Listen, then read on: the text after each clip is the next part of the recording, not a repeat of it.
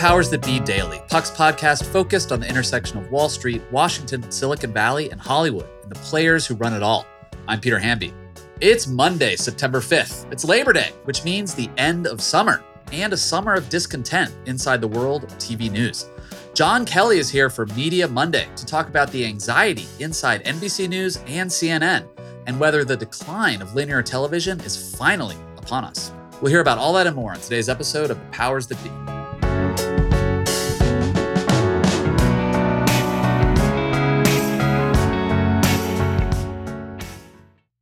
Are you tired of sleeping hotter than hell? I sure am. I sleep hot. There's something crucial about sleep that eludes us when we're too warm, too uncomfortable, and too caught in the web of our own thoughts to drift off. And while curiosity fuels our days, science tells us that cool sleep recharges our nights. That's where ChiliPad by SleepMe comes in. Meet the bed cooling system that elevates the quality of human life through cool sleep. The ChiliPad bed cooling system is your new bedtime solution. I love it. It lets you customize your sleeping environment to your optimal temperature, ensuring you fall asleep, stay asleep, and wake up refreshed. ChiliPad works with your existing mattress. It's a water-based mattress topper that continuously controls your bed temperature from 55 to 115 degrees, allowing your body to rest and recover. This isn't just about escaping the heat, it's also about optimizing your sleep for better health, more energy, and improved physical and cognitive performance, which I obviously need hosting a podcast. ChiliPads are designed for 1 or 2 sleepers, so if your sleep partner likes to sleep at a different temperature, or you only need it for one side of the bed, that's okay too, and we know that's crucial. Plus, you can schedule automated temperature changes to trigger deep sleep. But when I'm at home, ChiliPad solves those problems. So trust me on this one. Visit sleep.me/powers to get your ChiliPad and save up to $315 with code POWERS. This offer is available exclusively for Powers That Be listeners and only for a limited time. Order it today with free shipping and try it out for 30 days. You can return it for free if you don't like it with their sleep trial. Visit www.sleep.me/powers because you're not just investing in better sleep, you're creating a better life. Happy Monday and happy Labor Day, everybody. We are laboring on Labor Day, aren't we, John Kelly? Feels like labor to me, but the good news is, Peter, tomorrow we'll be breaking bread with the rest of the LA-based Puck All-Stars at the Tower Bar. Oh, Tower Bar. I love that. You know, it's funny. When I called the Tower Bar to make the reservation, first thing they said was, oh my God, we love Puck. That's cool. I've actually been wanting to go to Tower Bar with Matt Bellany because... you'll we see. joked about this like a few months ago, but like he's like the maitre d' there. Like I feel like he knows everyone. He does. In the whole place. And people are just going to come up to him and be like, hey, I just want to watch that in action. I think I told him the last time that I was there with him, a like very A-list showrunner, his eyes widened when he saw Matt, as if Harry Styles had just walked into the joint. I love that place. For people who haven't been, Tower Bar is in West Hollywood, and it's like, you can do like the classy old school martini thing, but there's always someone you see. Like I went there one time and like saw Mike Tyson. And Katie and I went there over Super Bowl weekend just to like go on a date. And obviously everyone was in LA for the Super Bowl, and there were just all of these, everyone from like random TikTok influencer to like Dennis Miller, you know, it's like such a funny scene. Anyway, John, it's Media Monday. Let's do this. Dylan posted a piece late Friday called "The September of Stelteritis," which I feel like is a bit of a narrow headline for what this piece is about, which is Dylan sort of making the point that he's calling it the linear Big Bang. Basically that the decline of linear TV and linear TV news is actually finally here. It's something that's been talked about for a long time, and now we're seeing signs of it in the ratings. Dylan kind of uses some talent questions at NBC around Chuck Todd, CNN's decision to remove Brian Stelter. We just heard on Friday, John Harwood, probably more coming. And it's like people in the media sort of conversation are sort of looking at these things through a very narrow lens. Can you just summarize this piece in your words, Mr. Editor? I think that there are, the linear Big Bang is a, you're right, that's perhaps a better title, and that's what we're calling this episode. I think a number of events have really conspired over the last 9 or 12 months that really dictate that the people running these news organizations and networks recognize a couple of key factors, but the simplest of which can just be stated as it's getting smaller. It's not going to grow. And for a decadent, ego-filled industry, that is an often shocking revelation. And so think about the data points.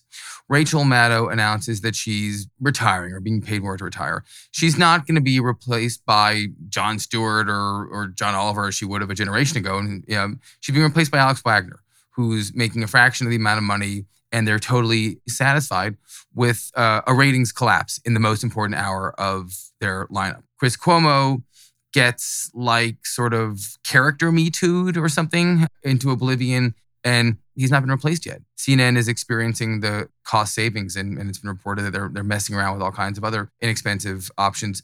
Stelter, who was making $1 million to host a show on Sunday, Brian's great, but he's gone. And I think the biggest mini meteorite was the decision by Brian Roberts and Jeff Shell at NBC that they're considering giving 10 p.m. back to the affiliates, to the locals, that they're going to stop programming that hour.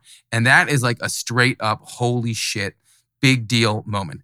And I think I've, in my own Freudian way, and I don't mean this narcissistically, I've often said to you, as someone who started their career at the beginning of the end of the magazine industry, like I have seen this movie. And there are so many things that are going to come next that once seemed inconceivable. Organizations will be matrixed, staffs will be shared. When I was a kid in short pants working for Graydon, I used to have to type out the number of issues that every Vanity Fair sold on the newsstands, then print it, cut it out, and put it on his big board. And then they stopped doing that when it went from like 800,000 people buying Jennifer Aniston to, I don't know if they even cracked 6 figures now. I doubt it.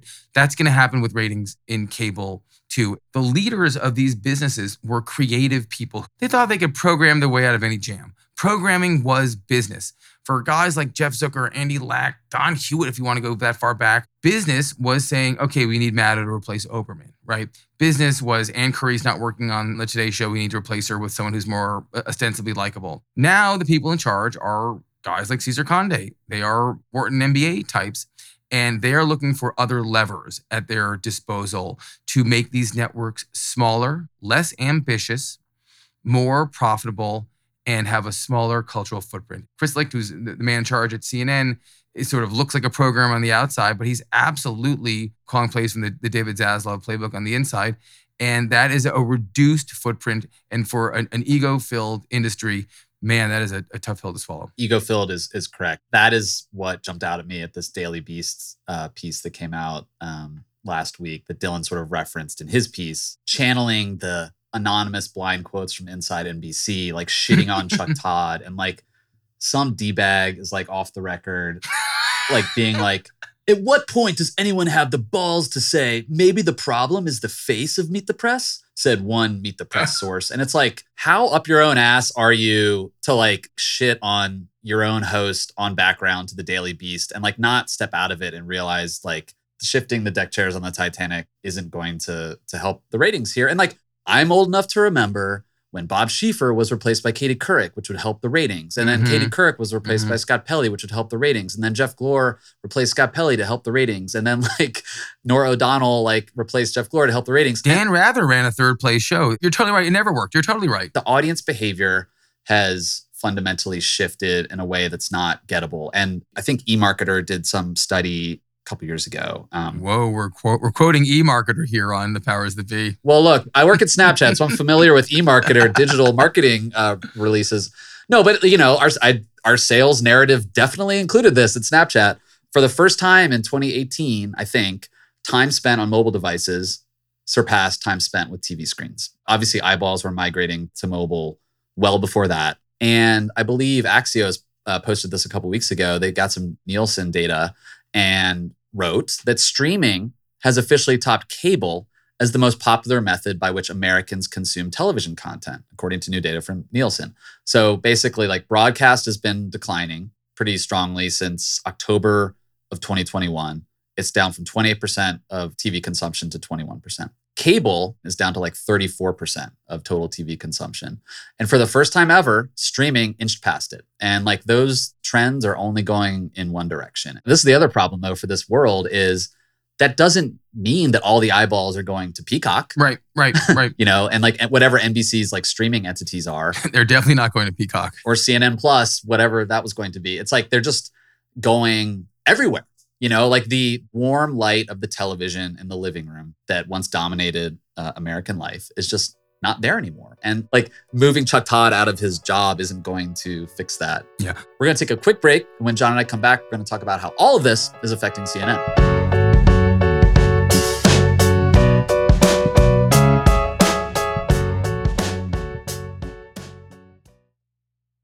Hey, Powers That Be listeners, I'm here to tell you that there's no reason to panic the next time you're searching for the perfect gift. Now you can use gift mode on Etsy. Gift mode on Etsy takes the stress out of gifting so you can find the perfect item for anyone and any occasion. It's easy. Just tap or click gift mode on your Etsy app or Etsy.com. Then answer a few short questions about who you're shopping for and what they like. And gift mode instantly gives you a curated list of gift ideas based on hundreds of personas. I use Etsy all the time and have for years. I bought my brother some artwork. I bought my wife some jewelry. I even bought a rug for our living room on Etsy. I love it. But there's a lot of pressure around gifting. I usually have a hard time thinking of gift ideas for friends and family members around the holidays or birthdays in my life. And sometimes I get super stressed trying to find the perfect thing. But now with gift mode on Etsy, I can search hundreds of gifting personas and find so many incredible items. And I actually just found the perfect gift for a buddy who's just as into Cincinnati sports as I am, a hot cup of Joe Burrow mug. That's right, I found that on Etsy. It's amazing. Now it's simple to find gifts made by independent sellers for all the people in your life. So whether you need a housewarming gift for the new homeowner or a birthday present for the pickleballer, Gift Mode has you covered. Need to find the perfect gift? Don't panic. Try Gift Mode on Etsy now. Quick math. The less your business spends on operations, on multiple systems, on delivering your product or service, the more margin you have and the more money you keep. But with higher expenses on materials, employees, distribution, and borrowing, everything costs more. So to reduce costs and headaches, smart businesses are graduating to NetSuite by Oracle. NetSuite is the #1 cloud financial system, bringing accounting, financial management, inventory, HR into one platform and one source of truth. With NetSuite, you reduce IT costs because NetSuite lives in the cloud with no hardware required, accessed from anywhere. You cut the cost of maintaining multiple systems because you've got one unified business management suite. You improve efficiency by bringing all your major business processes into one platform, slashing manual tasks and errors. Over 37,000 companies have already made the move. So do the math. See how you profit with NetSuite. By popular demand, NetSuite has extended its one-of-a-kind flexible financing program for a few more weeks. Head to netsuite.com/powersthatbe, netsuite.com/powersthatbe. That's netsuite.com/powersthatbe. Okay, so we're talking about the linear Big Bang. And one analogy actually popped into my head this morning, John, when I was thinking about this pod. I feel like we have been talking about the distant threat of climate change for a long time. It's coming. And I feel like it's like here, like we can see it. Like Pakistan is underwater. Like here in California, we have like devastating wildfires. There's drought all over the world. That's like drying up rivers and lakes and revealing like sunken Nazi ships and like and like dinosaur bones and like ancient Buddhist statues in China. It's like, oh, it's all around us. And I do feel like we've been talking about the death of TV for a long time, as if it's like even like 6 months ago, as if it's like something that's about to happen. But the reason I really like Dylan's piece is like he just like pulls these threads together and it's like, oh, it's happening right now. The other part of his piece, not about NBC, was about CNN. What did he have to say about CNN's fate in the midst of all this? On the CNN side, it really does seem like they're playing sort of business Jenga now. There's a line from Dylan's story where they're figuring out how many pieces can they poke out before the thing crumbles on itself. But one thing that's worth recalling here is that the carriage fees of cable have allowed this to be a very, very long decline process. And it'll extend the decline process because these cable operators do still want to be able to say that they have these networks like CNN and MSNBC on them, and there is recurring revenue built in there. But advertising has long moved to the internet, and we are now facing significant economic headwinds. And I think a lot of the downsizing you're seeing here isn't just people like David Zaslav and Chris like managing debt and lower EBITDA projections, but also preparing for what's going to be a chilly couple of years in the sales business. But one thing that I was reminded of, in fact, actually after one of our episodes, I got an email from a significant media executive, now retired. And this person pointed out that Malone, John Malone, who's one of 13 board members at Warner Bros. Discovery and one of the true like godfathers of cable, he was on the board of Turner when CNN was a small Atlanta-based news operation with news personalities that were largely anodyne and forgettable. And I say that as a fact because I'm trying to think of their names now. I can picture a couple of them, but I can't actually recall their names. But it was serviceable, low wattage. It had a national and international utility. And to him, that's what it's going to become again. There's a business necessity for it that we've just sort of outlined here. And there's also a pragmatism to it. And the biggest resistance to this are the people who are participating in it. And that is one of the things that triggers me most about my memories of the magazine era. The transition would have been made more gracefully and maybe more smoothly and maybe in more innovative ways where new things were creative rather than successful things being taken away if some of the heroes that age, like the Jim Nelsons and Cindy Levy's of the world and there are others, didn't feel like things were being yanked from them. They wanted to keep doing what they were doing, even if it was becoming less financially successful to do so. I give Chuck Todd a lot of credit for wanting to turn Meet the Press into a brand of its own. But there's really nothing in the marketplace to suggest that it should be. Like, what's a Meet the Press story, Peter? I don't know. And it's also already confusing. Like, there are all these smaller brands within NBC News. Like, what is Meet the Press? It's a show that our parents and grandparents watch that goes on Sunday where official Washington gives official interviews to clear things up or to read from their talking points. And that's what it is. And it's good at that. And it does set the agenda sometimes on Sundays. But it's lame. It's not going to get bigger. It's going to get smaller. I talked to Dylan about this so many months ago about Meet the Press and like made the point that I spent a lot of time just like looking at video clips like for research and for my show and all this stuff. And like NBC has all these different like fiefdoms within it, like Today's Show, Meet the Press, NBC Nightly News. And like they all have like different websites under like the NBC umbrella and like different branding. And it's like to the average consumer, like just be NBC, like they aren't like making definitive choices between like the Today Show and Meet the Press and NBC Nightly News and NBC Political Unit when they're on the internet. Just call it NBC. One thing that also needs to be addressed though is CNN is always going to have a role to play in a variety of ways. Absolutely. Like CNN has, for example, the institutional know-how to put on a presidential debate. And like they can do that. And it's like people make fun of TV news debates. Like these things are fucking hard to do. And I'm sorry, like random guy on Twitter, like you can't do that. It's like really hard. And like shout out to like Mark Preston at CNN, who's been doing that for a bunch of cycles, like putting on those debates. But like Russia invades Ukraine. Like who else is going to dispatch like a platoon of reporters and cameramen who went to war camp and have security training? So there's the TV side of things there that will be essential.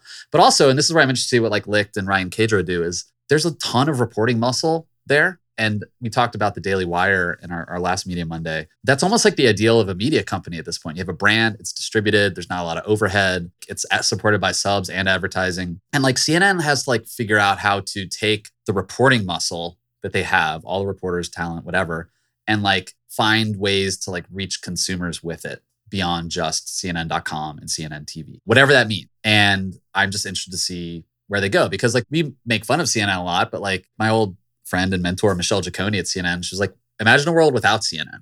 Like, like we do need it. It's been pretty dumb at some points. And I think it like took a bunch of hits in the last 5 years, but it needs to exist. I'm just like, they have to figure out a way to surf the waves and like create something new and different from what they have there. Yeah, that's an important point. I feel like whenever people criticize CNN, it is often exaggerated. Well, it's like someone took one tweet from a CNN reporter or like some dumb comment from a CNN pundit or like some idiot like Chris Cuomo segment, and that goes viral. And like for a lot of people, that's their only touchstone with CNN. The clips of like Alex Marquardt in like a mass grave in the Donbass, that stuff isn't going viral in the same way, but like that's fucking legitimate hard reporting. And it's easy to sit on your ass and like type words from your desk in Washington, but like they do real shit. I just wish they did more of it and less like punditing. And you'll be happy to know that seems to be where it's headed. When I was younger, I remember my parents signed me up for Latin when I was a kid, and I ended up studying it for 10 years because I was too late to make up for anything in French or Spanish. And I remember reading Cicero's orations, and there was a line about Rome, late stage Rome, and they said, Rome must be shrunk to greatness. And I've thought of that a lot with CNN, that there's a better version of CNN that is smaller, that's more efficient, that has a budget only to cover the most important stories in the world with clarity and without opinion. And one of the things that's preventing CNN from doing that are a lot of the people who work at CNN right now. But at the end of the day, that is absolutely, unequivocally the vision that Malone and Licht have for the place. And you just hope that they can get it there while making sure that a lot of the massive talent that is inside the building sticks around for it. One other thing too, we're talking about Brian and Harwood, and we talked about Todd, who I think will be in that job, as I think he wants to be there for the rest of his life. But when I think about like the similarities between the magazine era and this one, the people who got out earlier and on their own terms, people like Graydon, they were able to create next acts for themselves that were really, really successful, and they saw something. And it was important because it actually helped like move the industry in like the next direction. I hope that some of the people who maybe don't fit into this new vision, that they too help figure out the next thing, because we're all sort of like trying to imagine what the end state is in this very long transition that we're in. And we're at the very, very, very beginning of it right now. And these are the talented people who made it in the old world. They should be the ones who determine what the new one looks like. Before I let you go celebrate the American labor movement with your family, I just had a brain fart about CNN. Why don't they just put Jake Tapper in the Cuomo spot? Jake is one guy who was definitely a Zucker person, but was able to navigate the like fairness, like the good journalism. Like he's pretty well respected. He's able to book Republicans, and he wasn't doing like outlandish essays at the end of his show every night. Like he didn't veer that much into like the opinion like a lot of his colleagues did. But I feel like unless you want some like high wattage entertainer, but I don't think CNN is going for that in primetime anymore. I think they just want like sober, serious news. I feel like he'd be a natural move. Yeah, I think Jake Tapper for sure is the face of the Licht era. My hunch would be that 9 p.m. is going to become a pilot for a more conversational, multi-host format show that is not political. And I think that Tapper's brand is obviously political. He does a pretty good job of being bipartisan. And I just have a sense that they're going to try and create an hour that is much more standard, old-fashioned news and isn't overtly like, calling balls and strikes on the scrum in Washington. Yeah, that's true. I mean, if you have a daytime show, you can probably veer more into politics and prime time. Plus, it's nice to go home and see your family and like turn off at 6 p.m. every day. You don't have to be on prime time. Man, it'll break my heart, Peter, when I find out they're trying to hire you for 9 p.m. and take you away from us. That will just, it'll break me. I would do 9 p.m. from the West Coast, but I do not. I'm just kidding. Not available. John, enjoy the rest of the weekend, whatever's left of it. Hope you had a good one. All right. I'll see you tomorrow, buddy. Yes. See you tomorrow. Thanks so much for listening to another episode of The Powers That Be. As a reminder, The Powers That Be is the official podcast of Puck. We'd like to thank Ben Landy, Liz Goff, and Alex Bigler for their editorial and production guidance. If you like what you hear, please share with a friend. It really helps us keep delivering the inside scoop that only Puck can offer. Follow us on Twitter at Puck News. I'm Peter Hamby. See you tomorrow. This has been a presentation of Cadence 13 Studios. Please listen, rate, review, and follow all episodes wherever you get your podcasts. The Powers That Be Daily is executive produced by John Kelly, co-founder of Puck, and Chris Corcoran, chief content officer and founding partner of Cadence 13.